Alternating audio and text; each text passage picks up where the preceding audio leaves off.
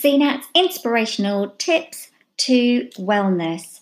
And we're at episode 3 of how mindfulness helps with anxiety.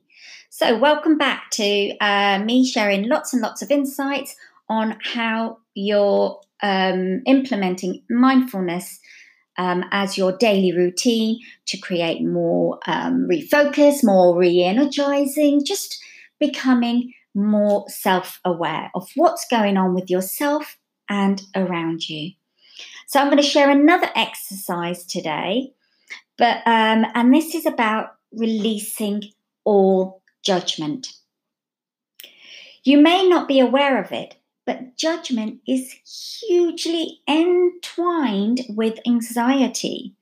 When you feel anxious, the chances are you are judging a situation to be threatening, whether the threat is real or perceived.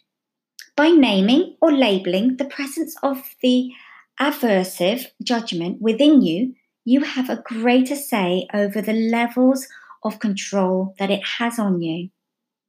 So, we hear a lot about meditation, and through meditation, focus and releasing really helps to call yourself to recognize your vulnerability and to let it be. Now, when I talk about meditation, I'm not necessarily asking you to sit cross-legged and start doing or, closing your eyes, putting your fingers together in certain positions. I'm just talking about just finding a position, whether it's sitting down, lying down. And yes, by closing your eyes, you really can focus in. Because the idea is to keep your attention on the pain or on your woundnesses so that you can bring it to light and pass it through by acknowledging it and replacing it with positive thoughts and judgments. So do have a go at this. Try and see what happens and stick to it. Okay, that's really, really important because, you then begin to focus also on your emotional awareness about, how you're feeling, the reactions. And again, bringing sight to that, going into your heart space, you can then start to think about how you would rather feel and focus again on the positives. So do have a go on that as well, because your emotions often cloud your thinking. I know this because I tend to have really heightened emotions that do overcloud my thinking. And this is something that I really, really had to work hard on. One of the key skills that you can learn is by enhancing your emotional awareness. And believe me, it does wonders. When strong emotions arise, it is not often that you tend to take a moment to pause, to investigate what it is that's happening, because that's not within us. So we have to retrain our brain and our thoughts. So through meditation, you are guiding to pay attention to the physiological sensations associated with the rising emotions of anxiety and to feel it more deeply in your body before letting it go. So before releasing it completely.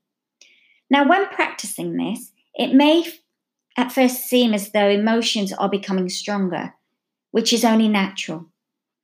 And this can be challenging for many people. However, when you find the courage to truly witness your emotions that are passing through you, you will possess them and you will process them as well and allow them to pass. The more this is done, the easier it becomes, just like anything in life. So allow your emotions to happen. Don't block them. Don't hold back on them. Acknowledge those emotions. When you process your emotions, they will have less control over your life, becoming something of your distant past.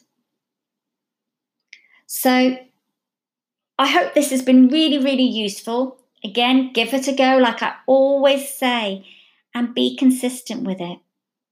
Okay, so we've looked at a meditation and focusing on our emotional awareness, the self-awareness.